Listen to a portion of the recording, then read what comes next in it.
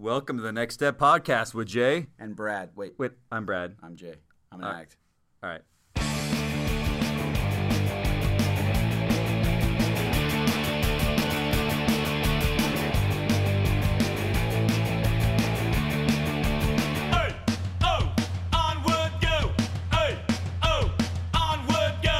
This week's news with Brad and Jay from the Next Step Podcast. How you doing, Brad? Are we live? Yeah, we're live. How long's it been? Too long. I feel like It's your fault, right? we've both been busy. Yes. Definitely not my fault, but it's definitely our fault. It's all fault and farts, and you're an fart. That's what I was thinking about. No, I'm just kidding. I'm on one. You're traveling too, so you've gone back and forth to states. And then we had General Conference, state conference. Dude, I wanted to we were going to do it before General Conference. I'm like, we haven't even done a General Conference thing yet. No, but there's so many podcasts that do like a General Conference recap. But we can tap in a little bit later. So this is the news is recorded on, should we tell them? On the 23rd of April. However, the podcast was recorded almost a month ago. Yeah. The actual Ask the Addict part, which is awesome and it's going to be great. But I have a news article to lead us into that. Yeah, let's go. Okay. But I have another. Well, how was General Conference for you? Oh. Yeah, okay. So if you listen to this now, General Conference is awesome. I think... were you expecting some big announcements due to all the rumors? Dude. Well, yeah, dude. People were pitching Coffee Hard, and they were pitching... what was the other one? I can't think now. There was what was the main one? Oh, Mission Length. Mission Length. The coffee one. Everyone told me... I have a brother, nephew, cousin, uncle, brother, sons, who's got a mission call that says... Report to the MT, That one's been around. Oh, they're going to say it in General Conference. They're going to say it in General Conference. Yeah, but bullcrap. We actually had someone in our Sunday school say it. Yeah, but then I always say, show me the picture. There's pictures of everything. So they said it, me and Brad were sitting right next to each other. I'm like, no way. Yeah. But everyone, dude, I bought into that one. I'm like, okay, that could happen. I didn't know it's been going around for years like that. The coffee one I thought was horrendously a joke. But then I started thinking about it, I'm like, bro, the rumors got kind of outlandish. At first I was joking with people. And good thing I'm not on social media because I would have bought in even harder and argued with people. I didn't see that much of it. Yeah. I'm sure if you're on the coffee blogs, you can see it. I have some buddies that had stock ready to go to buy, all the Mormon coffee shops. Gift cards ready to go. But I came to the conclusion because it was like a lot of buildup. Like, I was kind of bummed. I kind of got bought into the hype only, and I got more excited. I wanted to hear what they were going to say more than what they were going to say to help better me, if that makes sense. That's so honest. What you're trying to say is you tuned in closer, hoping to get a little excitement of a change. Yeah, just because it's fun to change things, and that's kind of a bummer because. But that's kind of like, again, the world we live in right now is we are constantly looking for the next stimuli. Totally.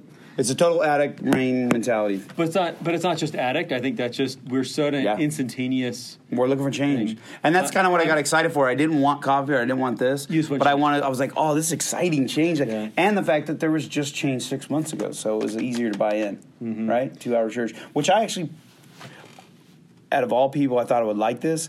I actually kind of bummed. I don't feel like we see people in our ward that socially, it's cut down. Yeah. And I think a social aspect for a lot of us, me and Brad, because of ARP, we see a lot of members way more than the average member.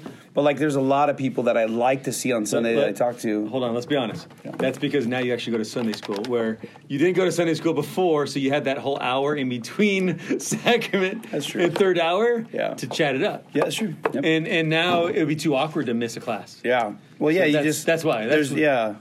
And I was telling someone's like, oh, I don't. I'm like, dude, 2 hours. I was telling a youth or someone, I was like, the Lord just asked 2 hours now. Just go for 2 hours, man. If I put my request in, there should be a little more opening exercises, a little more chat in between, but we just go from wham bam. Yeah, because now it's the time. It's like, it's kind of how do you get it? Dude, it seemed like 2 hours. I could still, even though, conclusion, I'm glad I'm not in charge. That's what I told you at one text. I'm like, whatever happens, happens, and I'm just stoked to be a member and be in full fellowship. And then on the other note, I wish sacraments were shorter and classes were I'd rather have sacraments an hour. It is shorter now. I know, but I'm saying I would be Also, you got to think of what I'm in a phase with little kids, so sacraments are harder. Your kids are good. You always complain about them. Dude. They're awesome. They're amazing. Look around at the other kids. Lexi complains. Anyways, they're amazing. Because she's doing everything. You're over there. Totally, 100%. Sitting on the corner, don't touch my shoes or my slacks. Anyways, I could do with the sacrament, one talk, cute kid talk, one talk, go. I want to have lessons. It's almost like that. Well, because, dude, we're blessed, and our lessons are pretty savage sometimes. Like, I learn a lot. Anyways. Have you been doing any surfing the waves lately? Yes, I'm back into it hardcore. The last 30 days, the surf is back up and pumping. So Jay didn't surf all of January. Dude, January, February, didn't surf at all. March, twice. And then towards the end of March, kicked in, and now all of April, I've surfed every single day, 6 days a week. It's been pretty good. Woo! Woo! I'm tired. Old man. My shoulders hurt. You surfed today. I did. Cold water. Okay, though. 2 news articles. What? This one is on studyfinds.org. The key to happiness is smiling more frequently. I love when I read that. I have a downward mouth, Lexi says, so I should smile more. It's just the mustache you have right now looks like that. There you go. So this comes out of Study Finds, Knoxville, Tennessee. If you're having a rough day, one way to help turn that frown upside down may be as simple as doing just that.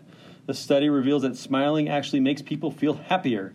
So the act of smiling. Mm-hmm.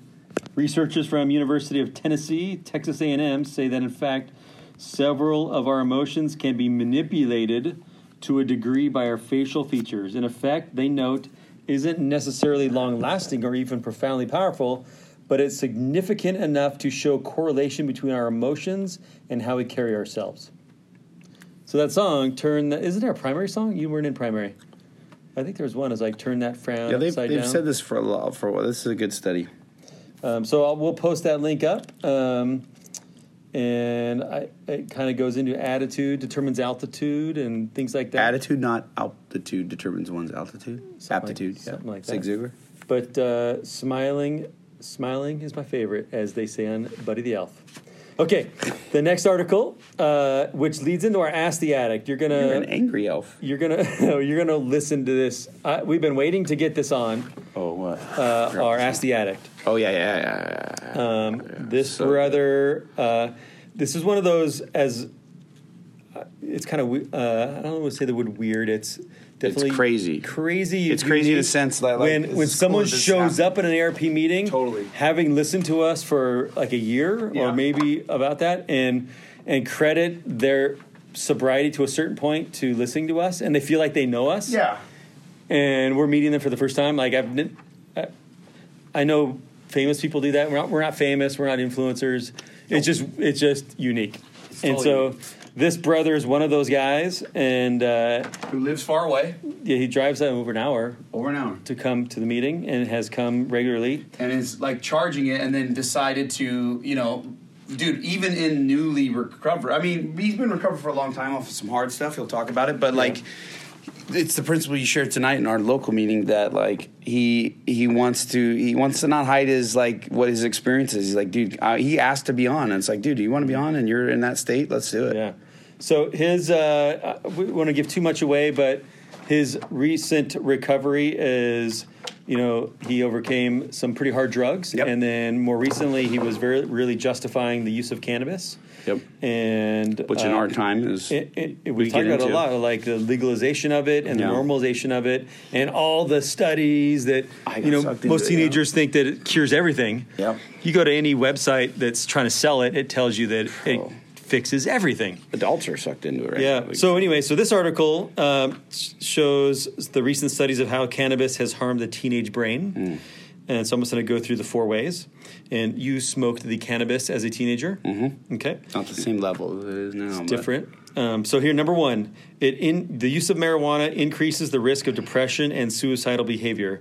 Using marijuana before the age of 18 significantly increases the risk of developing depression, suicidal thoughts, or suicide attempts in young adult. That was from 11 studies of 23,000 people. Yikes. They concluded that this is an important public health problem and concern which should be properly addressed by healthcare. And correct me if I'm wrong, but aren't a lot of teenagers, they, quote, self-medicate, and one of the first things they go to is weed, right?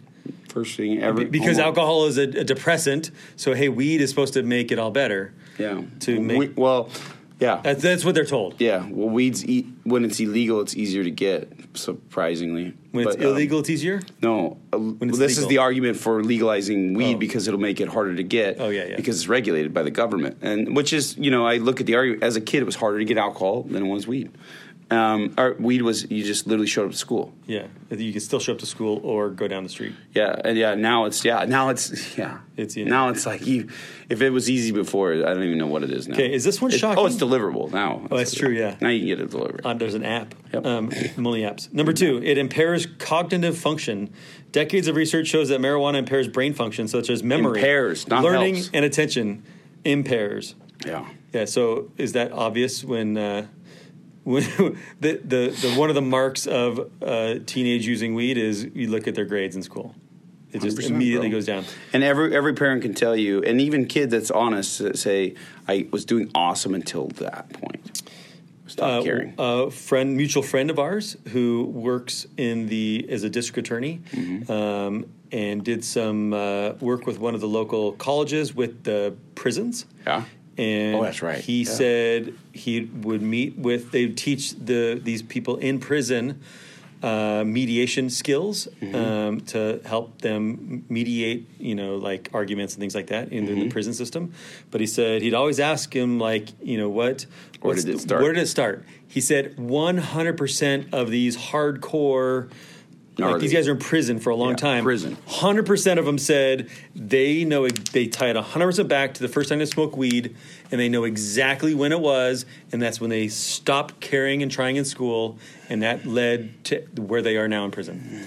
He said 100% of them. He's like, I'm not just blowing. There's 100% of these guys. This guy who's not an embellisher. And they have no reason to tell him whatever. He just was curious.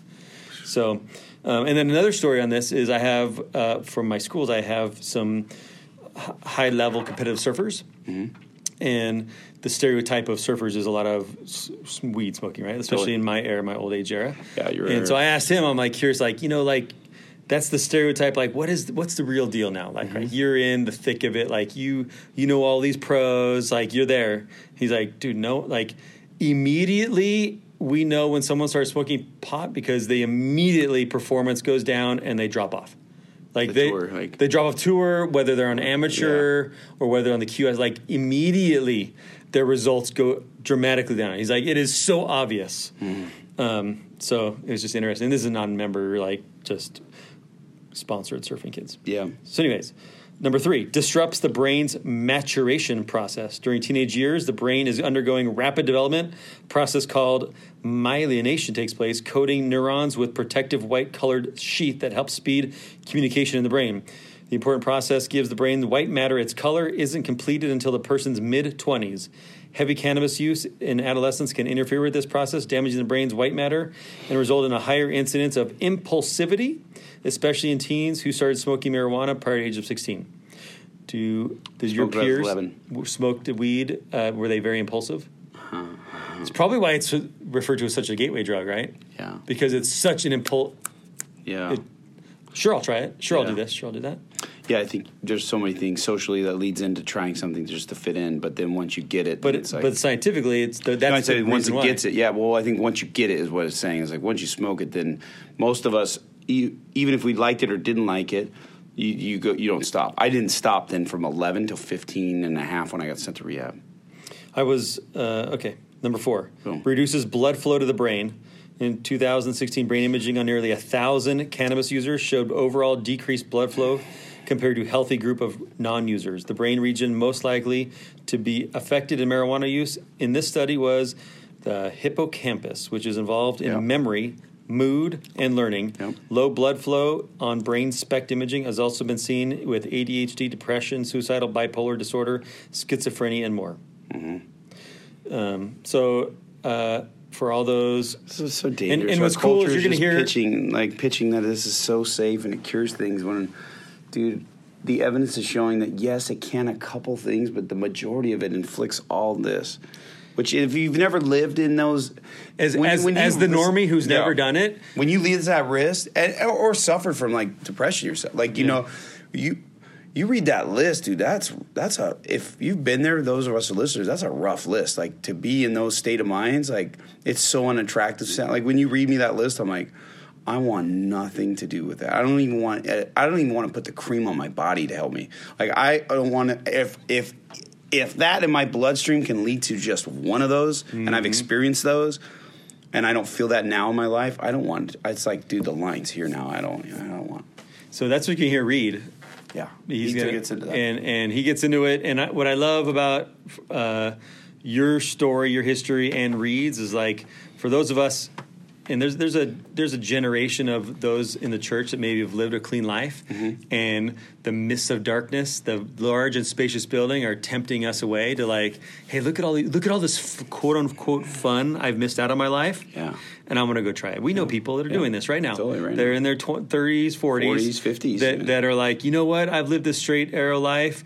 You know, maybe these old men in Salt Lake are just now the doctors are proving it's good for you. Yeah, like look at all this evidence that it's good. I'm going to go have a good time, and then it's not drinking. So it's not this. I love the witness and testimony of you and Reed. You're going to hear very powerful of you've been there, done that. It is not in all of its forms. Like with me, pretty recently what we talk about is more the CBD, and the CBD is being advertised more than ever. And dude, it's all a gateway, bro. Like.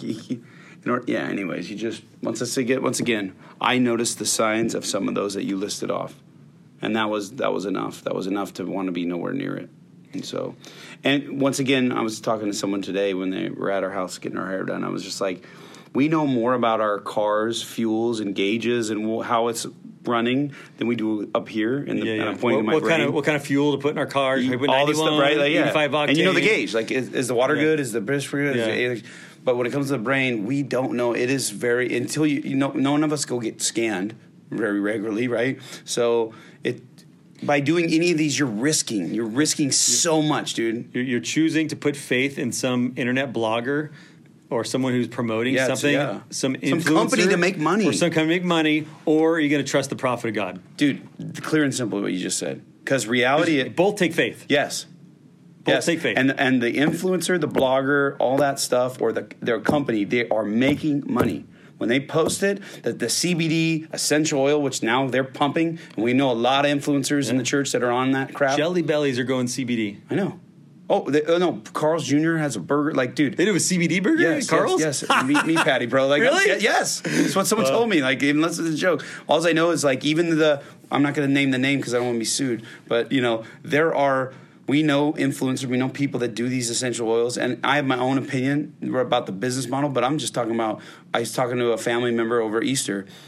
We know in the church that there's one oil we're supposed to call upon when we need help, and through one channel to get that help in the priesthood, and then the oil that's given. And the irony that there's actually a product that is an oil that cures all. It should be so apparent. Yeah, so apparent. So using sacred olive oil. It's one of your very first shares from our meetings 3 years ago when we started ARP here in the stake of the counterfeits.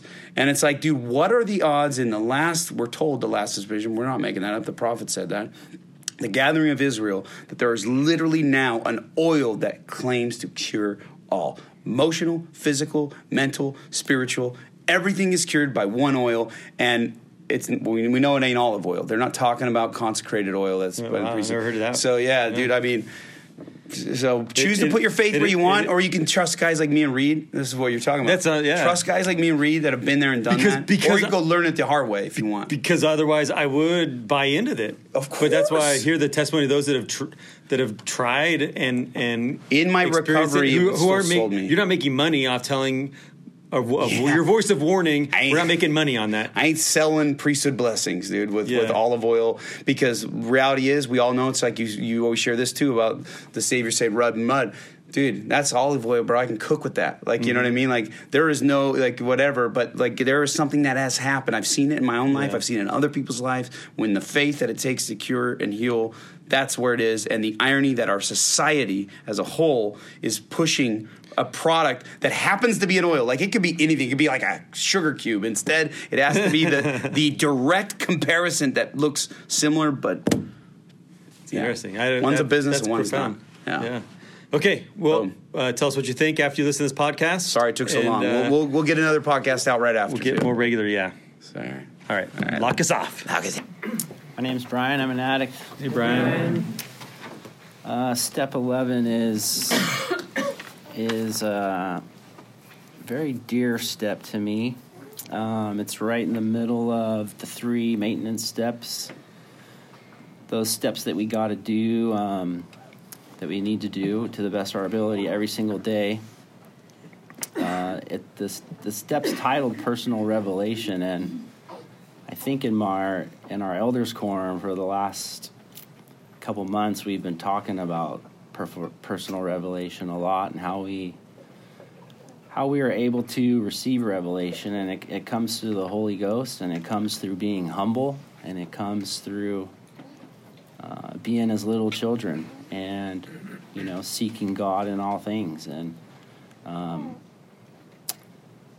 I just have such a firm testimony of the power of prayer, and I never had that for a long time.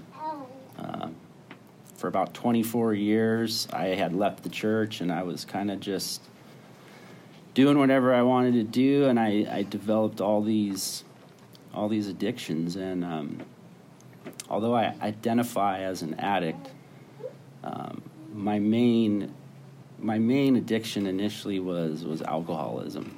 But as we all know, if you kind of just stop one, there's the tendency for addictions to just kind of move down. And for me, that was the case. They kind of just moved down the line, and I was addicted to pretty much everything: weed, booze, pornography, opiates, whatever came my way, I was willing to take to cope with life.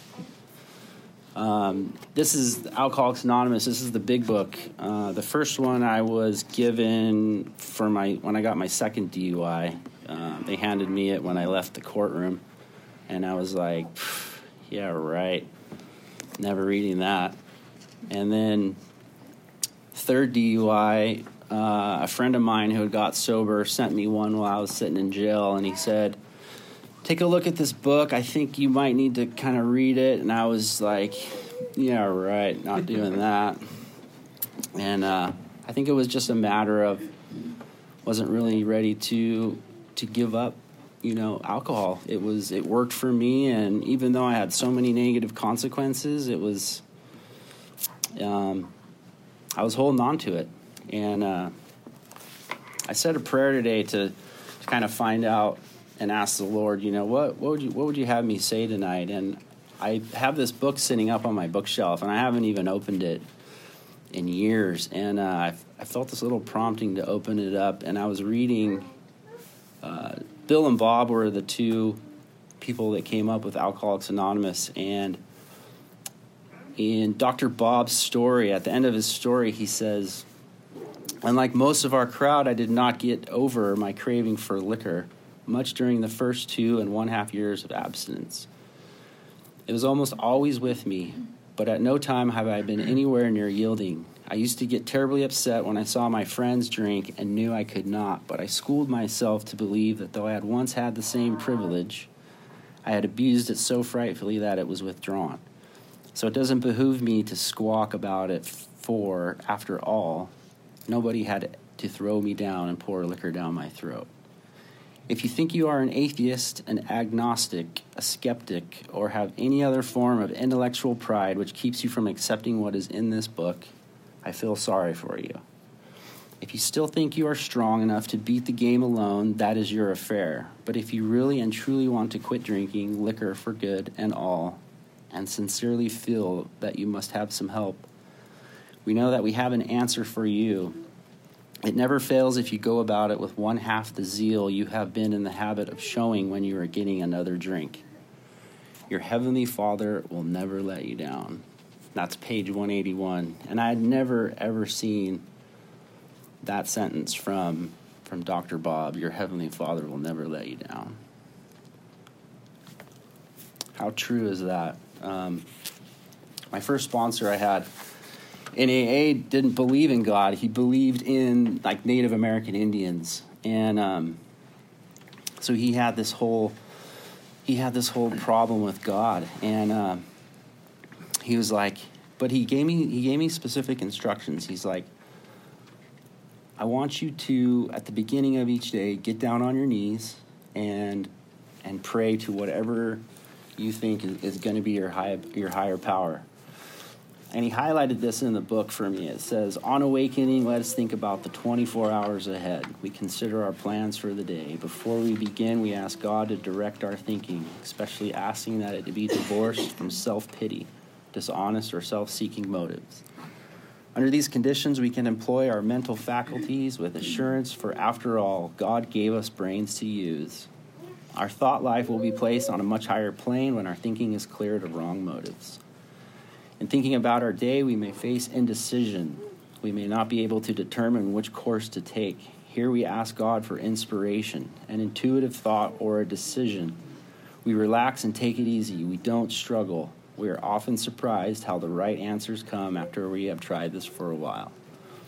What used to be the hunch or the occasional inspiration gradually becomes a working part of the mind. Being still inexperienced and having just made conscious contact with God, it is not probable that we are going to be inspired at all times. We might pay for this presumption in all sorts of absurd actions and ideas. Nevertheless, we find that our thinking will, as time passes, be more and more on the plane of inspiration. So here's this guy, the sponsor, and I grew up in the church, and I knew who God was, but here's this guy who believed in, kind of like false gods, and Native American lore, that was his higher power, and that's who he prayed to. And I remember him specifically telling me this. He said, there's something about when you get on your knees, your ears tend to open up, and you become humble.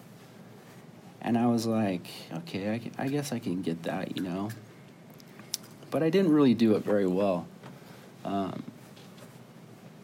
Fast forward, coming into these meetings, these ARP meetings, I kind of took that. I kind of had remembered that inspiration, and although I have a really awesome sponsor in Jay who had everything that I wanted, and that's something that you do in this program is you find someone that has something that you want, and and you go up to them and you say, hey, you want to work the steps with me? And most likely they say yeah. And if you don't have that sponsor, then I highly recommend going and getting one. And it doesn't have to be like a date. It doesn't have to be like all weird. It just find someone that you can relate to and that has what you want. Go up to them and ask them to sponsor you and work the steps.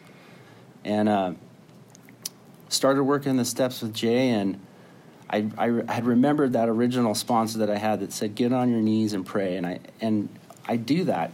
I do that every morning. I get up out of bed and I get on my knees and I pray and I ask for what it says in here that we just read about asking for the Lord's will for that day. And then I go throughout my day and I pray like as needed. When I first got sober,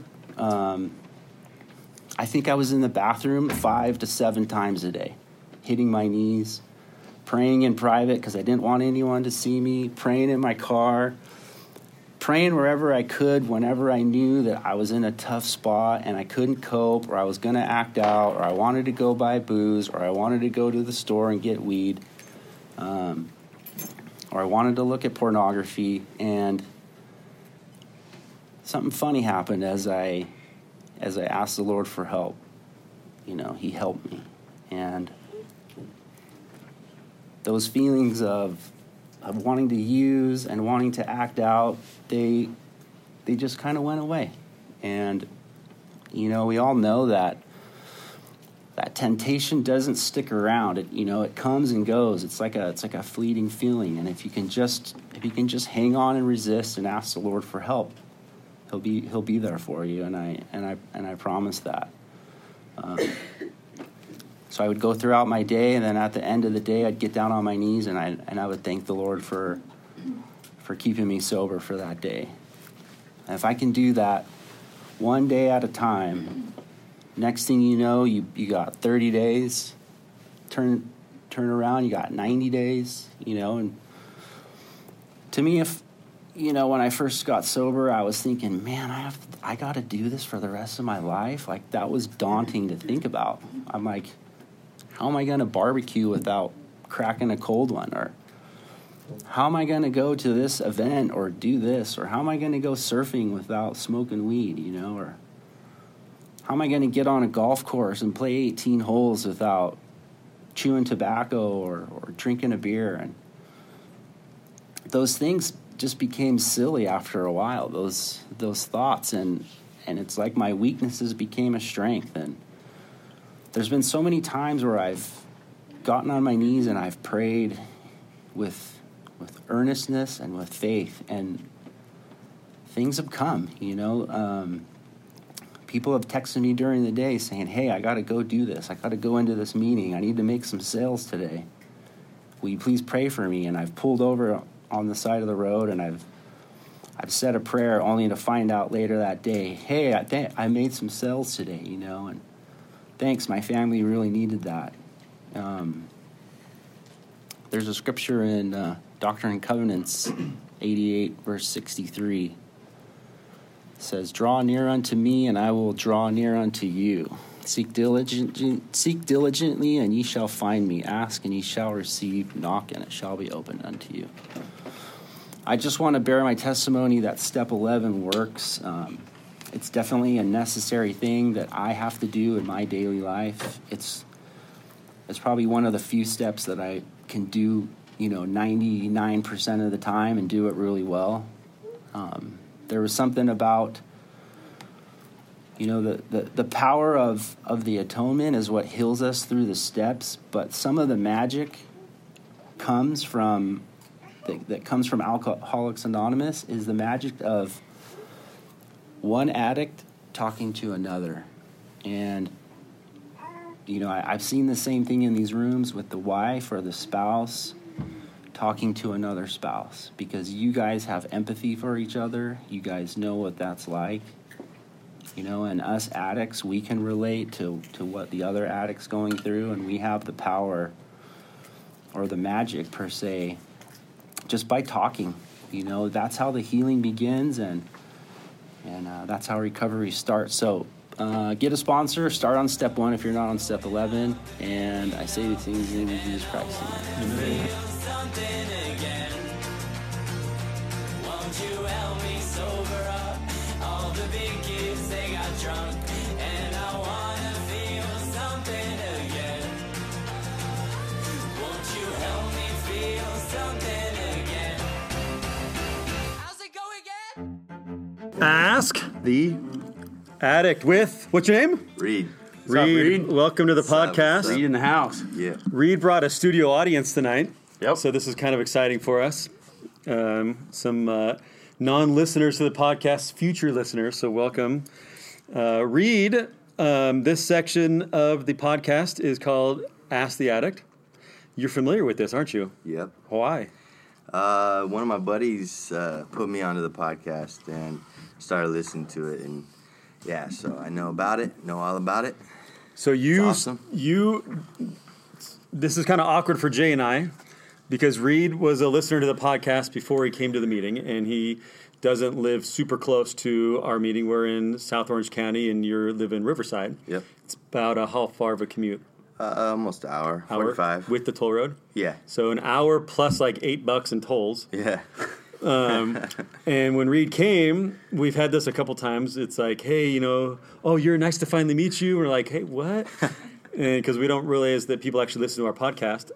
Yeah, when he's like, I've been listening for weeks or months or whatever he said, I'm like, what? Yeah, you guys were like my heroes. That's a trip. It's weird to I hear. remember when Brad I bring this up a lot, but I remember when Brad brought up this idea. We were hunting with my grandpa, and we were in Arizona, and with a bunch of dudes. He was first time dove hunting, and we're out there hunting, and we were in a jacuzzi, which was crazy because it was 105 degrees in Arizona in September. Right. It was cooler in the jacuzzi. It was cooler in the jacuzzi than it was outside. So like we were just trying to break up the monotonous of the heat. And so anyways, we're in the pool, jacuzzi, and he's like, dude, I got this idea. And we both listen to podcasts and do our thing. And he's like, dude, we should do a recovery. And I was like, you're crazy. And I told him like, yeah, do it, whatever. But then I like thought about it, and He said, yeah, do it. I bought the equipment. I got it all set up. I'm like, all right, let's record. Started watching YouTubes on like how to do it and stuff. And he's like, let's record. And I'm like, I'm not gonna lie, I put him off. And I put him off, which is crazy because I have a massive ego, right? So you think I wouldn't have put him off? Like, I would love to hear myself speak. No, I honestly didn't believe that. I don't know. I just was like, who's gonna find this? Like, how are they gonna find it? You know what I mean? It's like, it's just, how's like, and what do we have to being an addict, right? Like, I'm always self-deprecating, right? Sometimes when I'm in those modes, and so I'm like, what's the term you say? It's egomaniac with an inferiority complex. So at that moment, I was obviously in an inferiority, like I'm not good enough or whatever. And so, anyways, I thought you would be like, "This is awesome." I know you were definitely blown away. And away. this was during your selfie era, where you would like post pictures of yourself every day. Yeah, I go on the spot like every night, and it's that's an inspiring. My dad said that's an inspiring spot. That's cool, man. So, that's you cool, guys are dude. awesome. I'm glad I was wrong and he was right and you listened. So, yeah, for sure. So, Reed, how do you identify yourself as you identify as an addict? Yeah, for sure. Addict, multiple addict, pornography addict, opiate addict, any drug really. So when did it all start? Like, when did you start? Yeah, so it all started in like fourth grade. Fourth grade. Yeah, pornography. Okay. How old is fourth grade? Like 10? Yeah, porno mags. Yeah, we used to trade them like Pokemon cards in elementary school. And we used to hide them in our shoes. And eventually I got caught in fifth grade with them. And it progressed and got worse. And then right after seventh grade summer, going into eighth, started smoking weed and drinking alcohol. But prior to that, I would roll up paper and smoke it. Not even know what I was doing. Just intrigued by it? Yeah, just, want to copy what you saw in the movies? Yeah, the societal construct, and, just fell right into it and not even knowing. And were you a member of the church at the time? Yeah, okay. Born and raised. Okay. Born and raised, for sure. Yeah, so it progressively got worse. Smoked weed and drank and going into eighth grade. And eventually in ninth grade, I, started dealing it. And, it was crazy. That was the beginning of Deal to make money, to support your habit, all the above? For sure, to support my habit, so I didn't have to pay for it. Okay, free product. I'm naturally a business guy, business mentality guy. And good business. Yeah, yeah, for sure. A lot of markup. For sure. So you graduated from paper, and now you're saying real stuff. Yeah. Yeah, no, that's how me and my friends were. The same thing. Yeah. So, and that kind of, is it stereotypical spiraled from weed, alcohol to more harder drugs? Yeah. And So I grew up skating my whole life since I was 3 years old. And roller skating, rollerblading. Sorry, skateboarding. Yeah, on my knees. People living in the part of the world. They're like, somebody ice skates just like we do. Yeah. No. I know what you mean. We know what you meant. Skateboarding. Okay. Yeah. And culture's super clean though, right? Like super clean. No drugs at the Thrasher skate parks. magazine, Yeah, right. And all Skateboarding is not a crime. Yeah, that's right. So just who I hung out with, and that's how it started. My dad, he had shingles on his face, and he was prescribed 600 Percocets a month. And so, I would steal them from him and start selling those for $10 a pop. And these are worth a lot more now. Yeah. And so that's how it started. I was taking pills before that, but with business, and I started taking it from him and selling them. And then I went out to Arizona skateboarding, with Toy Machine, came back. So you're like a sponsored skateboarder? Yeah, I was actually filming to get sponsored by Quicksilver. Okay. Yeah, they wanted to sponsor me, and I was going in. I was decent, and when I came back from Arizona when I was 19, just fresh out of high school or whatever, I hurt my knee. Yeah, I was trying to do a big gap ledge, and I bailed, and I never bail. I always try to stick it, but I didn't stick it, and I hurt my knee. I tore my ACL, and so I had to get surgery, and then I get prescribed pills, and so it was just a combination of things. My dad with his painkillers and certain stuff, and So, and how was the long did big this run last? Was it? So So 19, you didn't go on a mission. I'm assuming if you were dealing drugs. Yeah, and- yeah. I wasn't able to go on my mission. Were you even think like I wasn't able to go? Were you like I wanting wanted to? to go. Okay. Yeah. Really? Yeah, I really wanted to go, and Even though you're partying and I wanted to go. I wanted. stereotypical hardcore Yeah, yeah. skater lifestyle. Yeah. You still had it in mind to go for on sure. a mission. For sure. My brother. Were you going to church at the time? Yeah. I stopped going to church when I was like 17. Okay. Yeah. And So I grew up with Jason Jesse, the skateboarder. You know who Jason Jesse is? No. You were young then, huh? Yeah. Okay. It's before our time, Brad. You Yeah. just age yourself. Really? Like, I mean, I don't know. He's a bowl skater from the 80s. These guys know He's a that. hardcore dude. Yeah. Yeah. Super They hard. know better than Early mid 80s. Yeah. First guy with tats, Yeah, I know. skateboarding. For sure. And no one knew he was a member of the church. Yeah, he's Mormon. Born and really? raised. His whole family's, we served Yeah. with all of them. Wow. But he lives up in Santa Cruz now. But he was like pro skater, in going to church at 16 years old, going on Santa Cruz trips and things like that. Yeah. So it was cool. So We had his brother, right? Is his brother on the podcast? Yes, Jeff Jesse, Jesse's the a pro surfer on the podcast. snap. That's his older brother. Cool. Who's fully active now. And, Sweet. just sober. And, Only guy I know that's been rebaptized twice. yeah, he's been excommunicated twice and still came back. Nice. Mm-hmm. Wow. Stud, What a dude. powerful. What a stud, dude, Yeah. right? Like, Powerful. yeah. Powerful. And he's clean and healthy and in the Nice. gym. All right, so I think that's intriguing for the normies out there. What are the odds? Real quick, what are the odds? I just texted you that Vice clip of Neen Williams. Yeah. Dude, he just Yeah. So he's sober now, and I watched his Vice clip and like what he's doing with his life. It's like, what are the odds? I'm barely on Vice, but when I was on there the day, I just sent that to you a I didn't couple watch days it ago. yet. Yeah, it's cool, man. I love it. There's Ryan. There's people getting sober now, like and recording a video and showing these young kids that, like. They're step 12 in it. Yeah, and some of them got to, right. Like, I mean, a lot of those influenced a lot of people to do drugs, right? Like, and Yeah, maybe we the all wanna be guilt like them. of the reconciliation as far as Totally coming back. Anyways, I just saw that. Here we are. Talking So, about skating. but you're So, partying and like still in the back of your mind, like you wanted to stop to go on a mission. Yeah, for sure. My brother, he was a good example for me. He dibbled and dabbled a little, and he after he graduated high school, he cut out most of his friends in his life and went on his mission. And Okay, it you was saw that. super, awesome for me. And I couldn't. I couldn't. I didn't know how to deal with my mental illness. Nobody knew how to treat me around me. I went to counseling, all that, but what do you mean by mental illness, if you don't mind? Unstable moods, So just, depression, like, up and down. heavy depression. Yeah. Depression runs like manic. One day you're Yeah. super up, next day you're super, Yep. yeah. And depression runs heavily in our family. no. And just dealing with what I was dealing with, being born and raised in the church, my parents not knowing how to deal with me at all. They If they tried. don't suffer from it Yeah. too, then it's hard. For sure, Yeah, they yeah. tried. They tried everything they could. Yeah. And I was just, I am stubborn. I had to go through it. You know what I mean?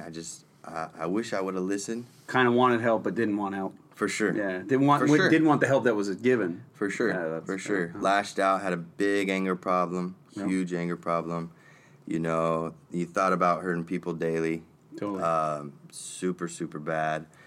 But Just in the yeah. drug scene, when you get sucked into it, I mean, no matter how good you are naturally, it doesn't. Yeah. It eventually sucks out that goodness in you, and you. Yeah, did you stop skating because of drugs? So when A lot of my friends stopped surfing and skating and doing all that stuff when Yeah. they're super promising, like covers of magazines, and then all of a sudden, yeah. lose everything. When I hurt my knee, I tore my ACL. It was just downhill from there. My whole vision and career or Of, like, whatever being a pro skater was and- just gone. okay. And I even went harder in the game and yeah, I mean I still skate to this day and I can still do most of my tricks. How many but, stairs can you do comfortably? I ollie 12. I 180 Recently. Oh, recently? Yeah. I could probably ollie a 6 right now comfortably. That's about it. His wife wouldn't is sitting in the room. yeah. And she's I wouldn't even Not jump a stairs. 6 there anymore. Yeah. Like I fall you now get and I'm it? hurting for like a month, dude. 6. I could probably do 6. Huh? Comfortably. Really? Oh, man. With a kickflip? How old are you? Or How just old are you, ollie? Reed? I'm 29. Yeah, Okay. I could probably kickflip before. If Are you could- street or park or a little bit of everything? Street for sure. Only street. Yeah. Okay. Yeah, street. I love stairs, rails, all that. Okay. I could probably kickflip before. So how do you go from this? Now you go deeper into drugs, alcohol, but you got a wife sitting here next to you. How do you end up getting married? Tell us what happens. Oh And man. sitting in an ARP room in Orange County. Yeah, you're listening to in our a church recovery building right podcast. now. Yeah. So huge. How do you go from the bottom to kind of? Yeah, so after high school, it spiraled out of control. I got a DUI at 19 for cocaine, and dealing with drugs and all that. I went to jail, 5 or 6 times, different times.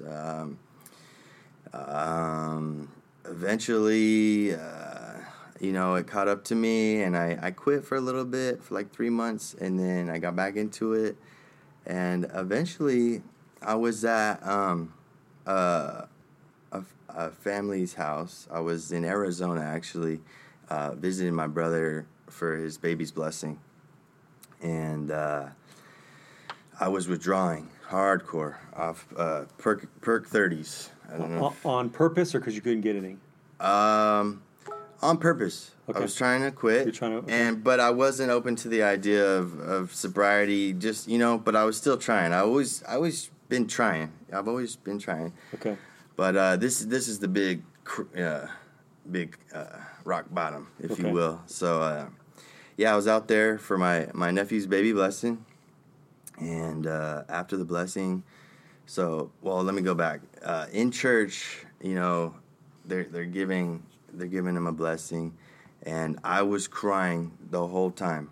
As soon as I stepped in the church, I was crying. The spirit was so strong, and when you're around prominent spirits, it's tough, when you're hitting rock bottom. And I was withdrawing. I was sick, super sick, and so I was crying the whole time, uncontrollably. People are like, "What is going on with this guy, man?" And so after the blessing, we went back to our cousin's house, and it was her birthday or someone's birthday, and our whole family was there, and they were eating, having a good time, and I was just sad. Nobody really knew. They knew about me and my whole life, but they thought I was doing better. I was doing better, but really I wasn't. I was withdrawing really bad, and everyone's eating, having a good time, and I couldn't eat. I wasn't eating, and I was just sitting there, just sad. And my mom was like, "What's wrong, Reed?" I was like, "No, I'm good. And then I just started crying at the table, and she's like, "No, Reed, what's wrong? What's wrong?" And I just I got up and I left, and I actually drove to Arizona that weekend, and I was gonna leave. I was gonna go because I had to connect in Arizona as well, and I was gonna leave and go straight to my Connect's house and use. And I was done with it. I was gonna use and go back to California and just keep doing what I was doing. And as soon as I was leaving, I was trying to leave. One of my cousins came out, and he stopped me in the middle of the street, and I couldn't go anywhere, and I just broke down and cried. And then I look over, and my whole family's coming out, my whole entire family, about 30 of them, it seemed like, and they just they blocked me from leaving. And my big brother Shane came up, and he was like, "What's up, man?" And I'm like, "Yo, I'm doing bad. I relapsed, and I'm selling again, and it's all bad." And he just gave me a hug, and he was like, "You're good. You'll be all right." And from that day, I promised my nephew that had a blessing. A tissue right there, brother. Shoot. Oh, man. I'm more real sensitive. Real men cry. More sensitive than my mom. From that day, I promised my nephew that I would never touch opiates again. How old's your nephew? He's 3. He's 4 now. Oh, so I'm 4. the one who was given blessing. Yeah. Okay. Yeah. He's 4 now. So,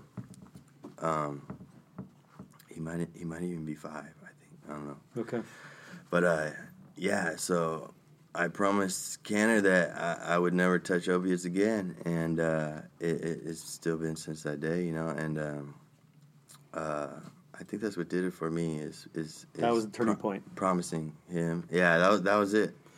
Well, it's admitting you got honest, right? Like you got honest. You shared. It was hard, but you know you were prompted. But at the same time, you could have told one more lie, said you were fine, and you could have gotten your car and you could have drove off. That's what a lot of people do, and then they die. That's just a fact, right? How many friends have we had die? Like, you know, and how many times have we done it? But you finally decided to stop and go, all right, I got a problem. I'm back. You know, you fully got honest. You didn't just say partial truth. You told the whole truth. Yeah, I guess Big it was difference, right? For sure. Step one.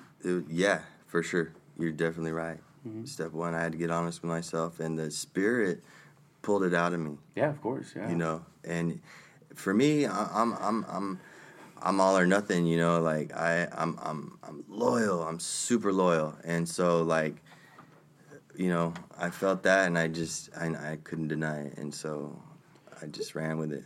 What'd your family do to keep you in felt welcome in the family events? Because they knew you were doing drugs, maybe even selling them. You know, that's. Yeah. But yet you were still connected to this Mormon-esque family, and because a lot of people burn their bridges with how did that? Who's that? Was that on your part? Was it mutual? Did your parents do? Like, how did that happen? Because usually it's isolation, and you don't know where that relative is who's out on a bender or something. Yeah. So up until that point, I had felt like the black sheep of the family. My whole family and extended family is LDS. You know. Straight, good, you know, just... So you wore blue shirts to church, and... I did, you know, I really did. Did you? On purpose? I thought that's how, like, it worked. Like, you know, I was so naive and just out there, but, yeah, like, I couldn't wear a white shirt. You thought you couldn't, like, you weren't worthy enough to like, even when I was younger, I didn't bless the sacrament. I didn't, you know, pass the sacrament. I didn't bless it. I blessed it once in my life, you know, and that time I did, I was like 2 weeks clean, and like I was so proud. But then, you know, but yeah. So up until that point, I felt like the black sheep, and you know, I felt guilty because I wasn't around my family, and they're. By the way, it's okay if you wear blue shirts to church. I just like making fun of because like, we had this weird culture that if you're not wearing white shirts, like like you're rebelling, and so I just make fun of that so that people don't. But it's interesting you purposely wore a blue shirt. Yeah. For sure, because I don't hide much. I mean, as an addict, we lie. I lied a lot, for sure. You know. But your parents, like sheep, did they go over and about to, like, did you want to avoid those things, or? I'm curious because we have listeners that listen that may have a family member like that, and we don't know how to handle it. What's the best way? Do we invite you over? Do we not? Do we tough love you? So what does your family do for you? I guess it's case by case, but just what does your family do? My family, open arms. You know, they're all loving. My parents, they tried to showed up Christmas Day drunk or high sometimes. Always high. Okay. At every function. Okay. Always high. Always went away. Dumb question, Jay. Yeah. Okay. always high. Yeah, I would sneak away and smoke. You know, we'd have bonfires at the beach. I would go away and smoke and then come back, wash my hands. You know, but I was always trying. I was always, you know, I always thought that I would fall away but come back. Okay. You know what I mean? And the further I went, the harder it was to get back. But I always had the faith. You know, the only time did you verbalize that, or was that internal? They knew I was a honest, or they knew I was a kind spirit, you know. But did like your mom or dad did they hear from you like, hey, I'm gonna come back someday, or in their mind, like he's like, you know, I don't know what they thought. Okay, it's probably chaos for them. Okay, for real. In my heart, I always knew that down there. Okay. I always wanted. I think that's helpful to know for like maybe parents that they don't know. But we've interviewed a lot where that is in there. And even though the behavior is contrary, inside there's that internal of wanting to do good. And they may not even knew that I was, you know, how I felt. And at times I couldn't speak to anybody because I was in the trenches, you know, and I felt alone. At 18, I felt like it was me against the world. and everyone was saving themselves, but I'm over here just like help, and tough love helps, sometimes, but I just needed to be home. Personally, I just needed to be home. But everything happens for a reason. Yeah. They kicked me out, and I was homeless for a minute. They had a restraining order on me. Yeah, like they had the paper ready to go, and so. But then, at times they welcome me back rent free, and so. Like the only time I didn't feel connected or grounded to Heavenly Father or to the higher power was when I was doing hallucinogens, when I got into acid and mushrooms. Okay. The further I went away, is psychologically, the harder it was to come back, because you almost lose yourself. That's scary, because that's what's being pushed all over the country right You know now. what I mean? That's what's being pushed right now to everyone, to youth, to war vets, to everyone. Is psychedelics. That's the new MAPS movement. I was watching a podcast, and they were talking about it's going to be DMT and how they connect with. There are these things popping up everywhere. Higher powers, DMT and hallucinogens, and that's the true Ayahuasca, way of finding spiritual comfort. When honestly, that's the furthest thing. I know. That's it takes you to another place. Furthest thing you could do. I've learned that you gotta stay grounded. You gotta keep your feet on the ground. You can't lose your mind. A sober mind. It's the counterfeits. And Joseph Smith said it best in his testimony in the beginning of the Book of Mormon. A sober mind is a pure mind. And when I read that, it hit me like a ton of bricks, and it never left. And that is the honest truth. If you get honest with yourself, a sober mind is a pure mind. And psychedelics just take you. You lose everything. You lose who you are, where you came from, all that.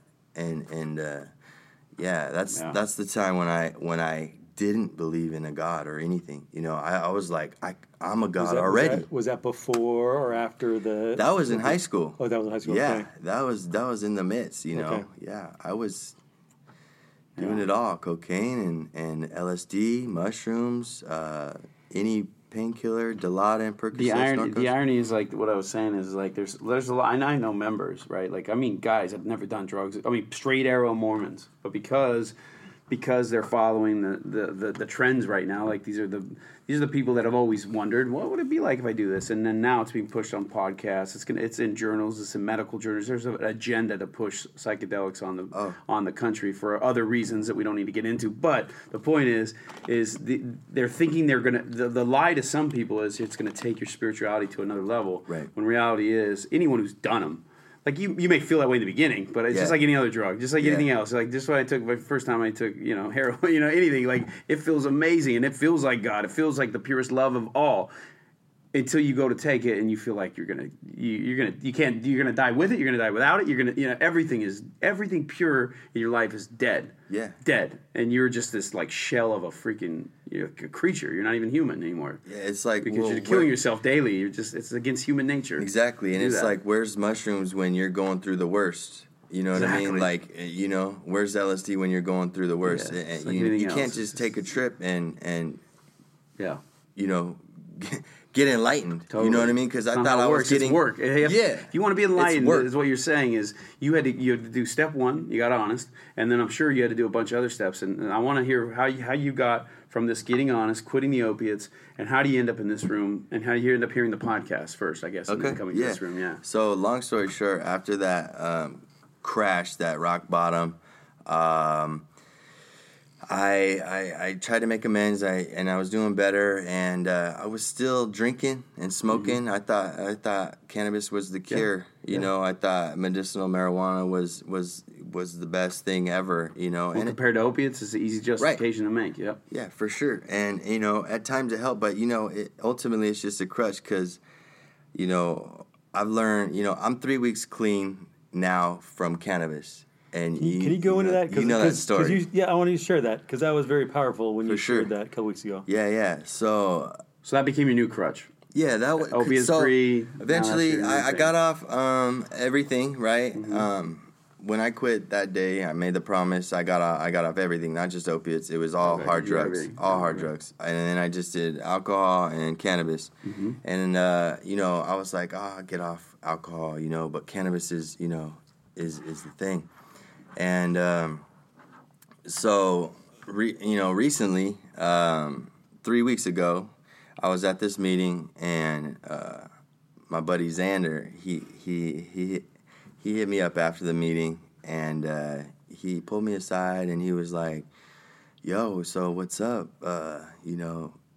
With this cannabis thing?" And I was like, "Yeah, man. Like, I know it sounds stupid, but this thing is for me, and I benefit from it greatly, and it helps me like in ways you wouldn't even know." And he's like, "Yeah, I know, and I just want you to know what worked for me, and I couldn't feel the spirit as much off cannabis than I was on.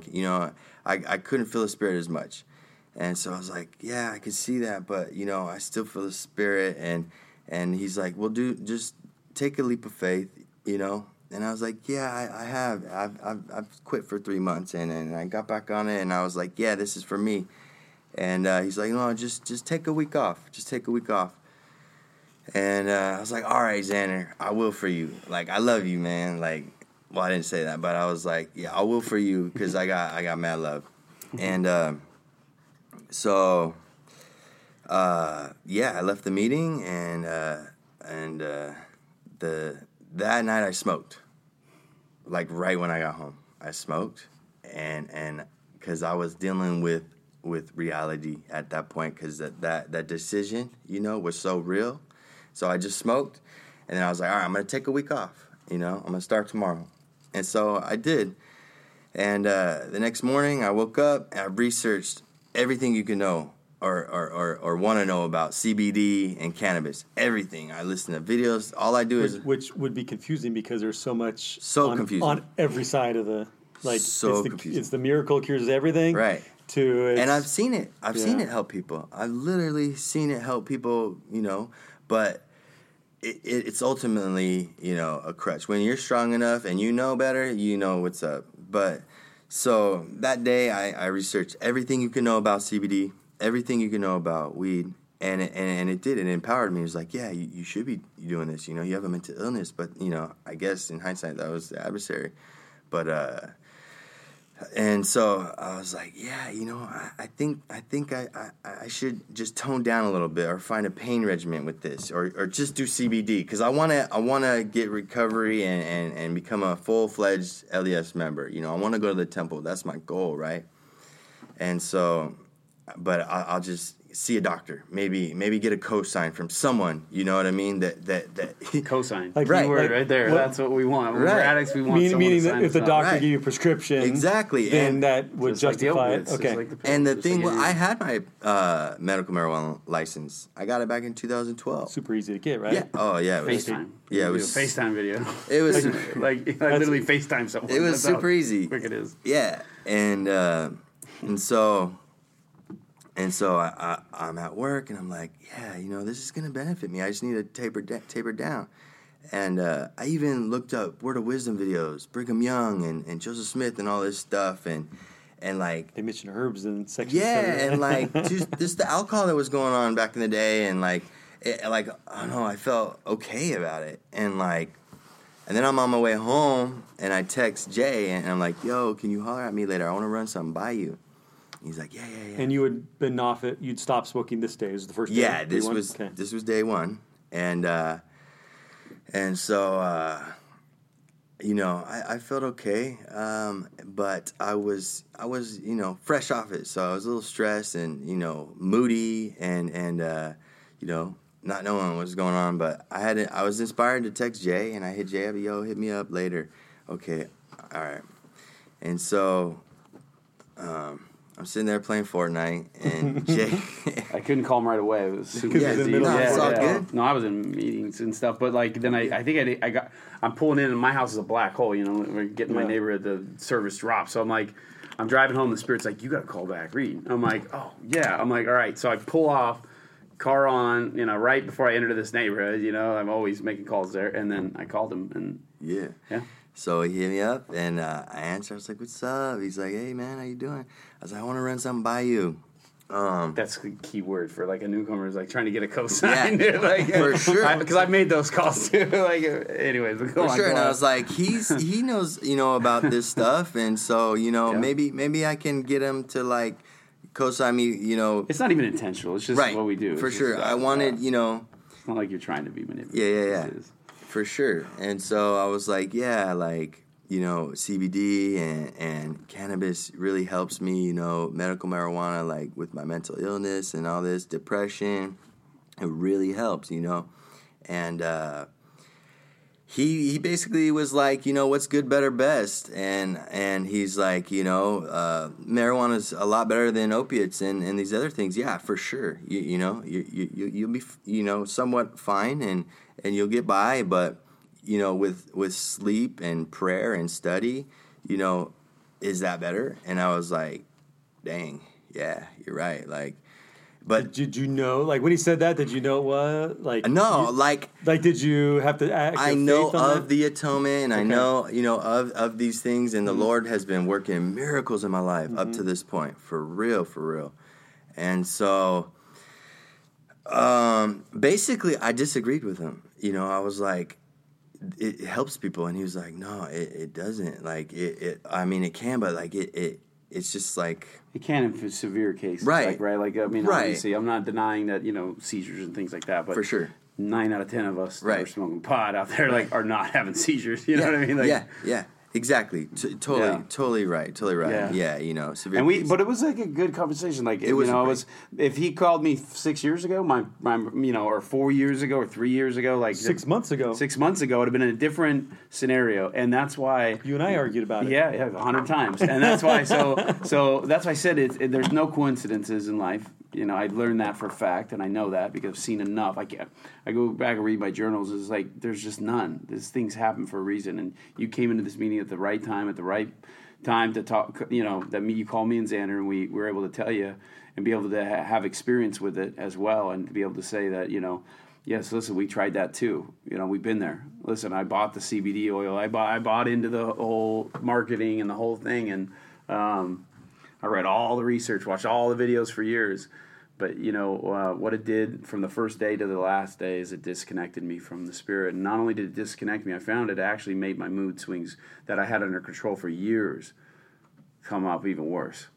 And now there's more study. And it turns out. So anyways, I ended up getting rid of it in my life. Turns out there's more study. Now there's new studies being done. And they're proving that it can make mental illness 10 times worse. It can make schizophrenia 10 times worse. Sure. People that have underlining mental illness that's just right below the surface, so where they're functional, life's good. But as soon as you take that substance, and if you're like me, any substance, that's it. Any mind-altering substance will I'll destroy my life with it, but it'll destroy my mood. It'll destroy my emotions. I can't control myself. I can some days, and that's the hook. Right. And anyway, so that's basically what you said to me. Yeah, but I was like, "Hey, it's your choice, man." I'm like, "You do it." And we're gonna love you any way you do. And it was an awesome conversation. Yeah. It was. I just you didn't like. Yeah, no, he didn't like it. I didn't. I actually. But he was cool. We got on the phone, and I'm like, "Well, we'll see what happens." Yeah, for sure. It was an awesome conversation.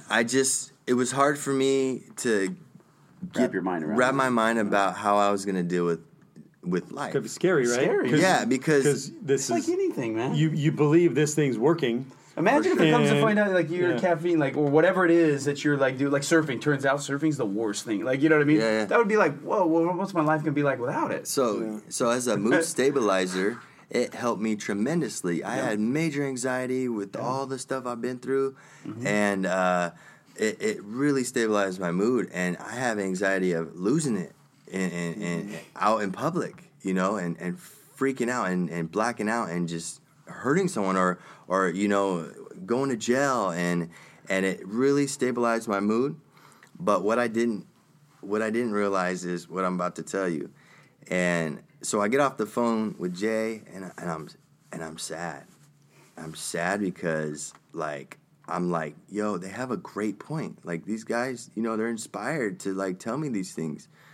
But how am I going to deal with my mental illness? How am I going to, not lose it? And so I broke down and I cried and I freaked out. And I've only had 2 anxiety attacks in my life. One was before I got married, and one. And not because you're bright. No.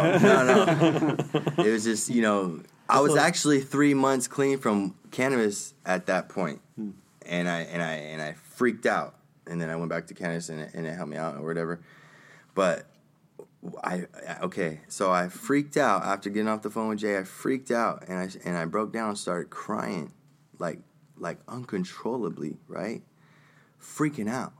My wife comes in the room, my parents come in the room, my roommates, and they're like, "What's going on?" And I'm just crying, like, I don't know how I'm going to do this. You know what I mean? Crying, crazy crying. And believe it or not, my mom, my dad, and my wife all told me to not stop, to don't quit, or taper off or find a pain management, you know what I mean? Because they knew that it benefited me and it stabilized my mood. And you'd probably seen this progress. Everyone's seen this progress. For sure. And like, whoa. Yeah. Let's not rock this boat too much. Exactly. Right? That's see that. exactly. So common. This is like common with Suboxone and all this other stuff. Yeah. Same thing. It's exactly right. And so in the midst of all that, like, I'm like, I need it, like even my mom and my dad, of all people, were like, don't quit. And I couldn't, comprehend that. But, I was like, maybe they're right. But, in the midst of all that, my brother hits me up out of nowhere. My brother Shane hits me up out of nowhere. And he's been my lifelong. The same night. Right in the midst of me crying. Okay. Right? Wow. And we don't talk too much, you know what I mean? We talk maybe once a week or whatever. But, he hit me up in the midst of me crying and everything, and I picked up the phone, and he's been my lifelong sponsor. He's been my ultimate, pull you out of the mud. Yeah, that guy. And so he hit me up, and I answered, and I was like, "What's up?" And I just kept crying, but it was a happy cry. It was such happy cry because I just was so excited to hear his voice. You know what I mean? And he, I told him like what was going on, and he's like, yeah, man, these guys are great. Like, they're your new buddies, man. They're telling you good things, and I like your brother. he's awesome. And I was like, yo, like they're kind of making me feel like I'm feeling a watered down spirit.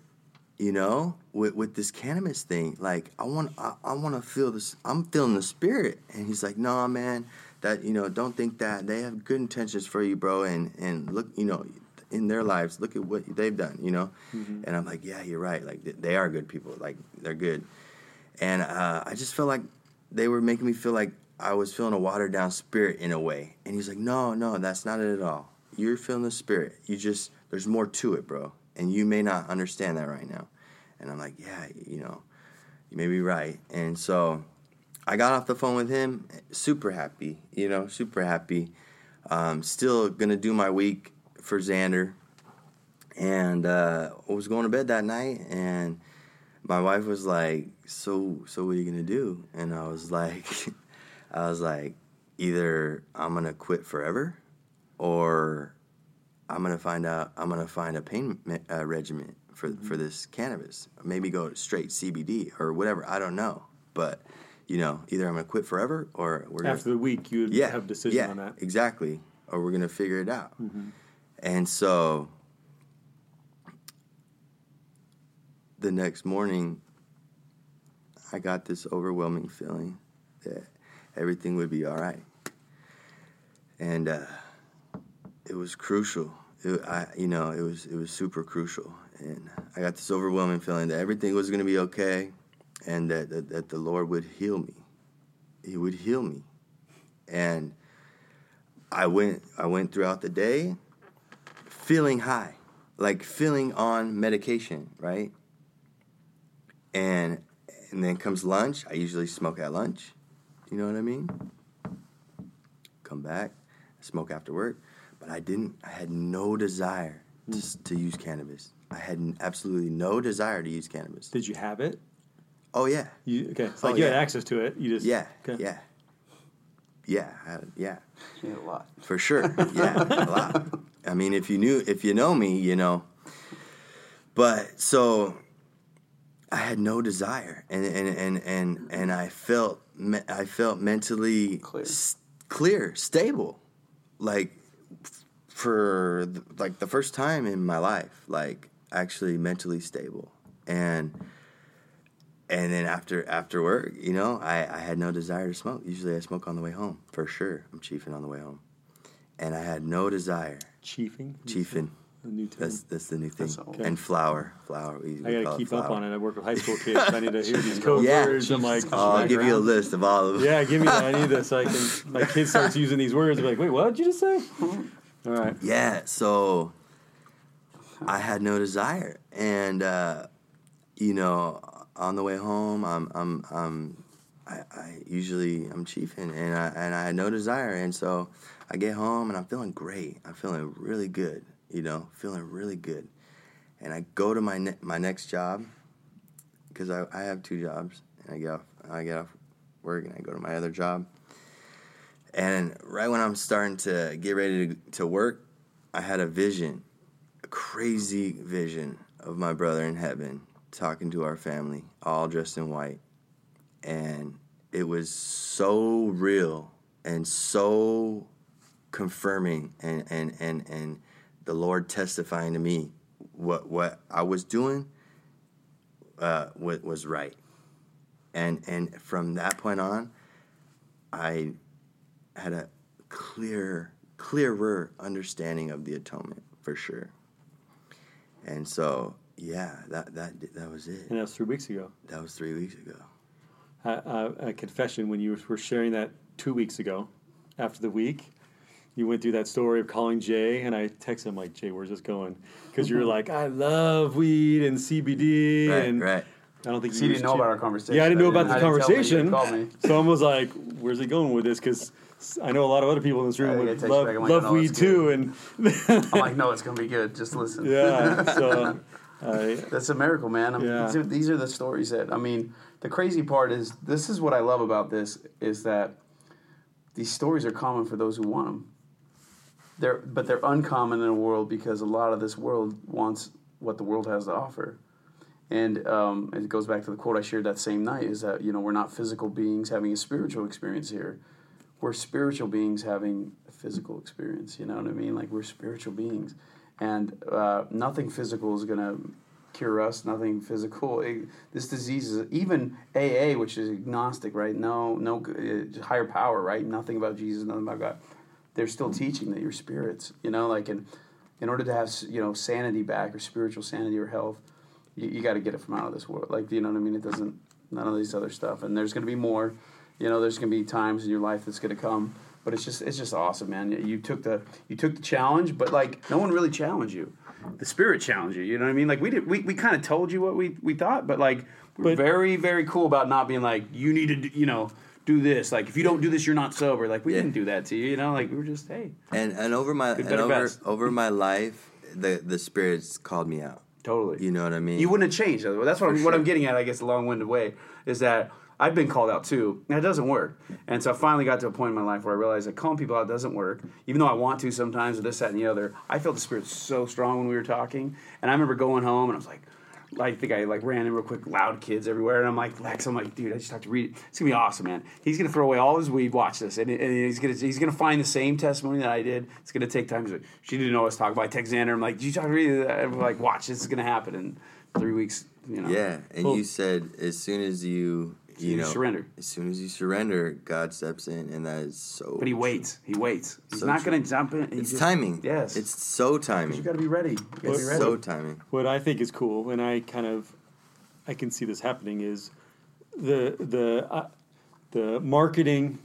Well, correct me if this statement was wrong. The marketing of weed is all about anti-big money pharmaceutical company, right? Okay. But yet, everyone marketing weed is trying to get rich off it. So it's like, They're using correct principles. Like, we're all that's true. But like, addicts, you're not like doing this nonprofit. Like everyone's trying to make a killing off of CBD and marijuana, right? Yeah. All the legalization, all the states. And in California, we've seen this like, medical to quickly recreational, right? And so this next generation of kids, weed is healthy. It's like, this is a good thing.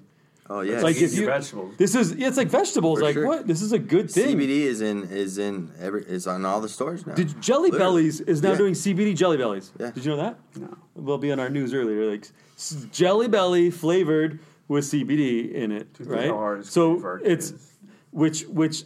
and there are some medical benefits from it, right? For but it's sure. taking those like, hey, there's a couple things, but it must be good for everything. Right. It's confusing, and it's all for money. Yeah. Just like, and I think Just that's like anything else. just like Yeah. anything else.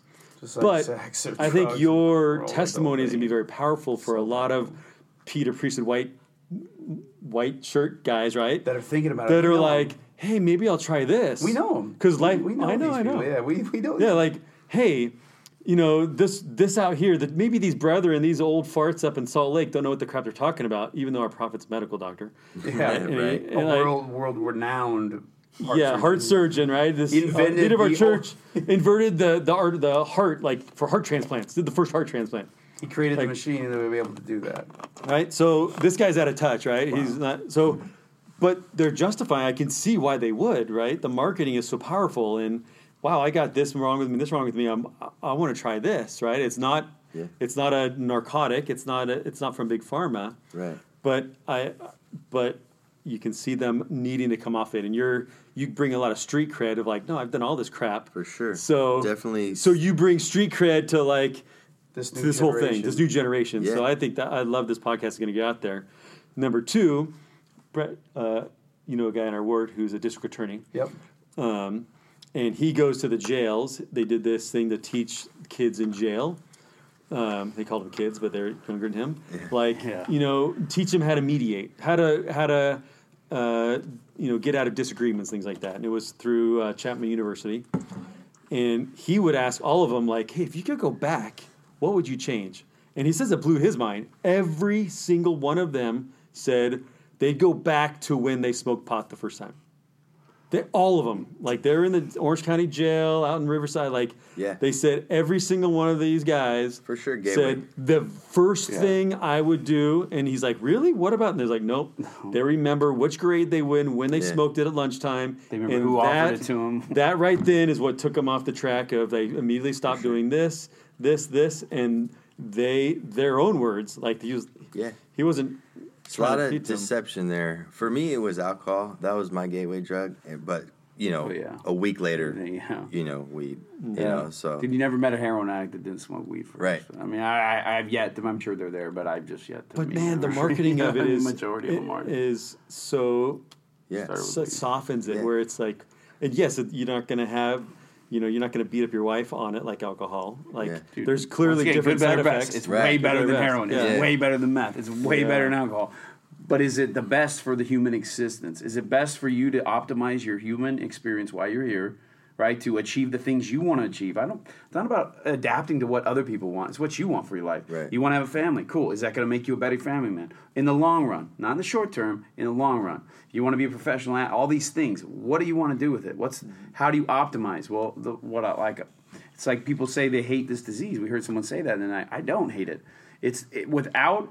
Without recognizing that I hated it when I didn't recognize what was going on, but now that I have recovery, now it keeps me in a place where I've got bulletproof, vest around my brain now. That all the things that come, and if they do, I just realize that these are lures that are out there. These are the counterfeits. You shared one of Brad's first shared when we started the meeting was how counterfeits. Satan's counterfeit. Satan's There's a counterfeit, drug for to sure. counterfeit every human experience. experience that you're supposed to. Every spiritual. Every spiritual experience, there's a drug that counterfeits that for a short period of time. Wow, yeah, that's Anyway, true. so dude, it's just amazing that all your life story is amazing. Guaranteed, people are listening, going to connect to it, hands down. We know that because we get these emails when we have these, and the fact that you're willing to when you feel that spirit, you act on it.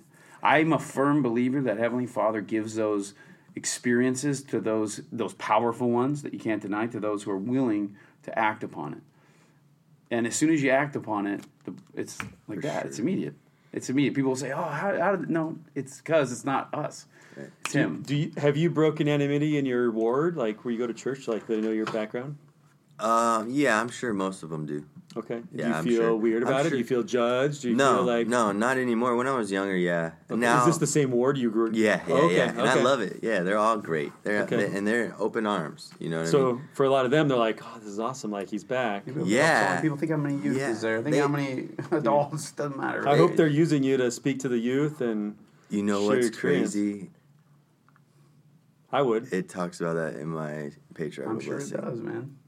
And it's I'm sure it does, man. Dude, this thing is not. It's crazy. Yeah. It's cool. It's awesome. When I was younger, I would, you know. But think if you had your adult you talking to your 14-year-old you.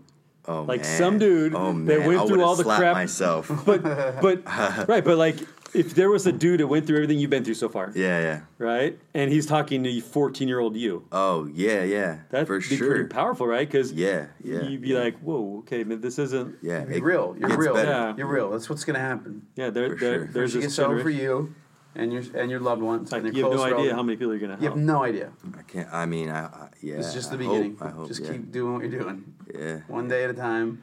Keep surrendering every day. Keep, fight. Like it says, these steps tell you what to do. Watch for ego in all of its forms.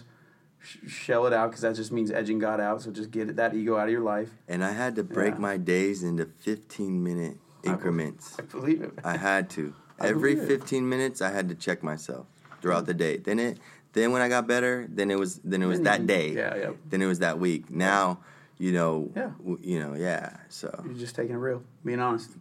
You got it. I love this. This is so good. Yeah. Any other things? Final words? Final words? Just I encourage people to stay So positive. someone's listening. Someone's listening right now. Yeah, someone's listening to this right now, and they were where you at a month ago. What's your final? Because a month ago, when I first met you first time, like, dude, you were awesome. You were sober from all these things. Yeah. What I gotta say is just pray. I can't stress enough how big the power of prayer is, and don't give up, because God said it's not going to be easy. He said it'd be worth it, and so you got to hold on to that. You got to hold on to that, and just react right away. React right away. You know what I mean? Throw that cigarette or joint out right now. Yeah. Don't wait. Don't prolong that withdrawal. Do it now. It will get better. It will get better. I'm more happier ever now, sober, than than any drug I've ever done. And I did them all except for PCP and DMT. But it gets better. It gets better for sure. Don't give up. Keep fighting. Still fighting. SF. That's in on that. Boom. All right. Well, thanks for listening. If you have questions or whatever, shoot us an email or on Instagram or Facebook. We'll get you connected with Reed if you have any questions. Yeah, if you have any questions for Reed, shoot us out there. Thank you so much for being on, man. Thank you, guys.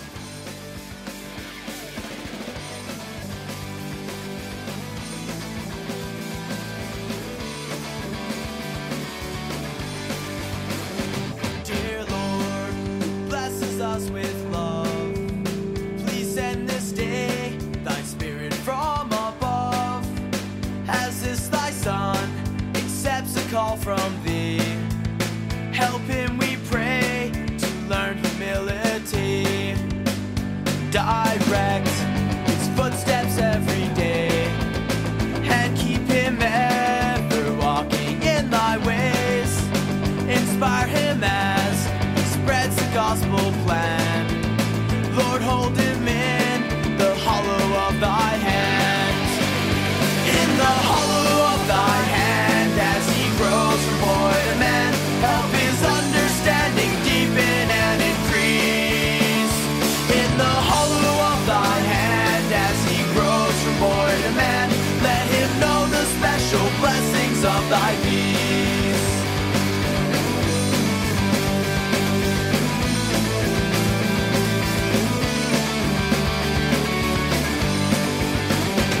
Protect from all worldly ways, and always send thy spirit when he prays. Give him the courage of a righteous man. Just hold him in the hollow of thy hand.